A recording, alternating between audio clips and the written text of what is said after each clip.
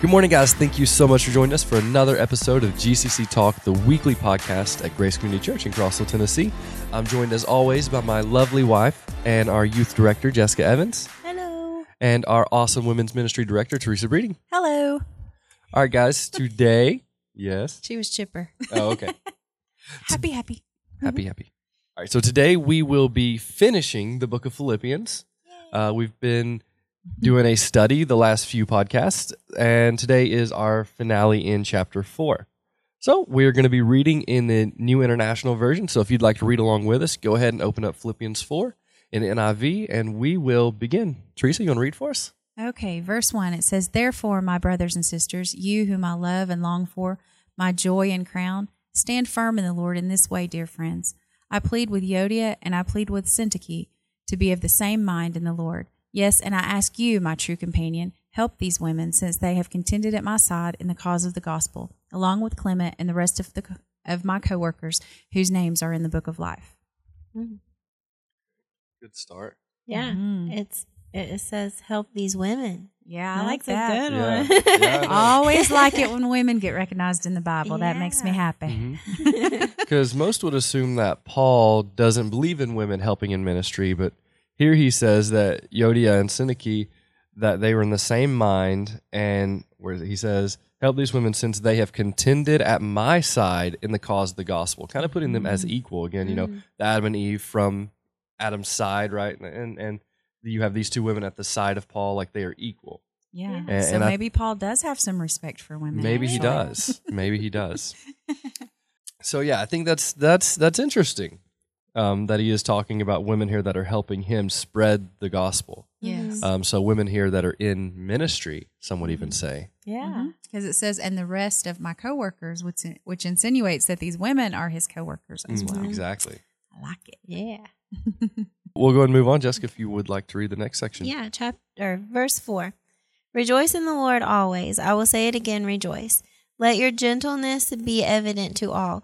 The Lord is near. Do not be anxious about anything, but in every situation, by prayer and petition with thanksgiving, present your requests to God, and the peace of God, which transcends all understanding, will guard your hearts and your minds in Christ Jesus. Finally, brothers and sisters, whatever is true, whatever is noble, whatever is right, whatever is pure, whatever is lovely, whatever is admirable, if anything is excellent or praiseworthy, think about such things. Whatever you have learned or received or heard from me or seen in me, put it into practice, and the God of peace will be with you. I have lots of highlights. Yeah. I love all those verses. Me too. Yeah, that's a great passage. Yeah. All right, so where do you guys want to begin in those few verses to kind of break that down? Well, I like verse 5, let your gentleness be evident to all. You know, your Bible memory verses, do not be anxious about anything, but in everything by prayer and supplication is the way I've memorized it. You know, with thanksgiving, present your request to the Lord. Yeah, I've quoted that to people many times. Right. Yes. I've tried to live that out many times, not being anxious about things. Oh, yeah. And I think just even in the first verse of this little passage, rejoice in the Lord always. I'll say it again, rejoice. Which we have to remind ourselves. Paul is in prison right now. He's not sitting on the beach in the Bahamas. He's in prison, yet he's saying rejoice always. Yeah. If anyone has reason not to rejoice, it would be Paul at this moment. But again, rejoice always. He says, let your gentleness be evident to all, the Lord is near. And I think that's powerful because he's saying, you know, in everything, like if you take this whole thing in context, he's saying in everything, don't be anxious, don't worry, have faith. And then he's saying to rejoice in the Lord always, and to let your gentleness, let your love be seen by all. That so in any situation, to just show the love of Jesus. That verse 7, and the peace of God, which transcends all understanding. I always have said it as, and the peace of God, and the peace which passes all understanding is how I always say it. I don't know if that's a different translation or if it's just my translation, but I know I've described that to people many times, and that there is a peace that God gives you in situations when you turn that anxiety and you turn those worries over to Him, and He gives you peace that makes absolutely no sense at all why you would have peace in that moment, but He gives that to you. Yeah. I love that verse. Yeah. Right. I've done a lot of anxiety Bible studies this year, and those, I'm sure that's why that they're like in purple now, because I highlight them in different colors, right. And I probably highlight them in different colors and different versions. But those just keep coming up, because like when you have an anxious heart, it's hard to have peace. Right.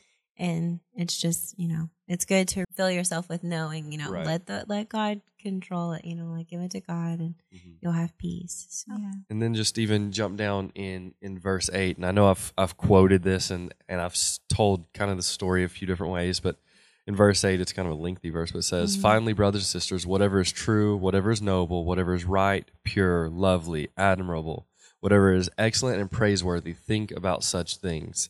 And I've taught the youth I had a conversation with a student yesterday about, I always use the illustration, it's a programming term called GIGO, and it essentially means garbage in, garbage out. So whatever you take into yourself is essentially what you're going to produce. So if you're constantly taking in garbage, you're going to feel like garbage, and then garbage is going to come back out of you. And I think Paul's saying same thing is true in reverse. And the last time I preached, I made up another saying. I called it hi-ho.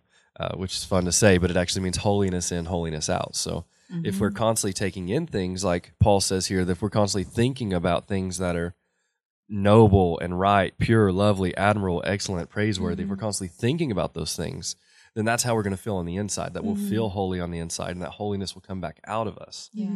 And again, in the context of this, he's saying that when you have reason to feel anxious, when you have reason to feel upset, when you don't feel like rejoicing, rejoice anyway. Think about these good things. Let your heart and your mind be full of these good, praiseworthy things. Right. And I think that's how we can rejoice always. Right. Is when we fill ourselves with these good things. Because we can focus on everything that's negative, or we can focus on the things that are positive. Right. And we can do that just in our world in general, but we can do that in every relationship as well. Exactly. If we focus on everything that's wrong with our husband or our wife or parents or children or yeah. or whoever it is, our friend, whatever it is, our coworkers, our boss, if we think about all the things that are bad about them, then we're going to feel bad about them and we're going to act bad towards them. But if we focus on the good things, then we're going to feel good about them and we're going to act nice. Right. Be good. Exactly. Yeah. And I think everything there is in life, there's two different ways to look at it. Right. Yeah. I think I used the illustration Pastor Dennis told me that, a couple of guys are at land block. You ask them what they're building, what they're doing. One says I'm land block. The other says I'm building a beautiful monument. Right. Right. You have that two different perspectives. Like sometimes you're either waiting in line or you're pursuing your goal. Right. Yeah. It's how you look at it. Yes. I had the same conversation with a student too. Like, because it's frustrating to, like, for an example, wait in line for something. But I was like, you could either look at it as you're wasting time by waiting in the line, or you could look at it as I am using my time to pursue a goal that I want. Right. You're getting closer. That you're getting closer to your goal. So it's just all how you look at things. Right. Yeah, it's all about perspective. Yes. Okay. We'll jump into the next part, which I believe is mine, starting in verse 10. I rejoice greatly in the Lord that at last you renewed your concern for me. Indeed, you were concerned, but you had no opportunity to show it. I'm not saying this because I am in need, for I have learned to be content whatever the circumstances. I know what it is to be in need, and I know what it is to have plenty. I have learned the secret of being content in any and every situation, whether fed or hungry, whether living in plenty or in want. I can do all this through him who gives me strength. Yet it was good of you to share in my troubles.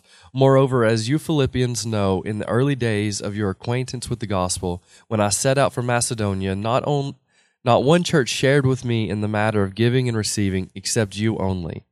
For even when I was in Thessalonica, you sent me aid more than once when I was in need.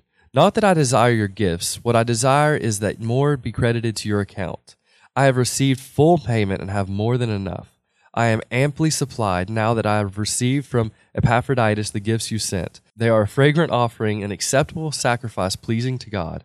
And my God will meet all your needs according to the riches of his glory in Christ Jesus. To our God and Father be glory forever and ever. Amen. So in that passage, we hit everyone's favorite memory verse. Yes, I can do all things through Christ who strengthens me. I don't know a single athlete that has not quoted that one. Because it's all about sports. Always, that's why it was written. Clearly.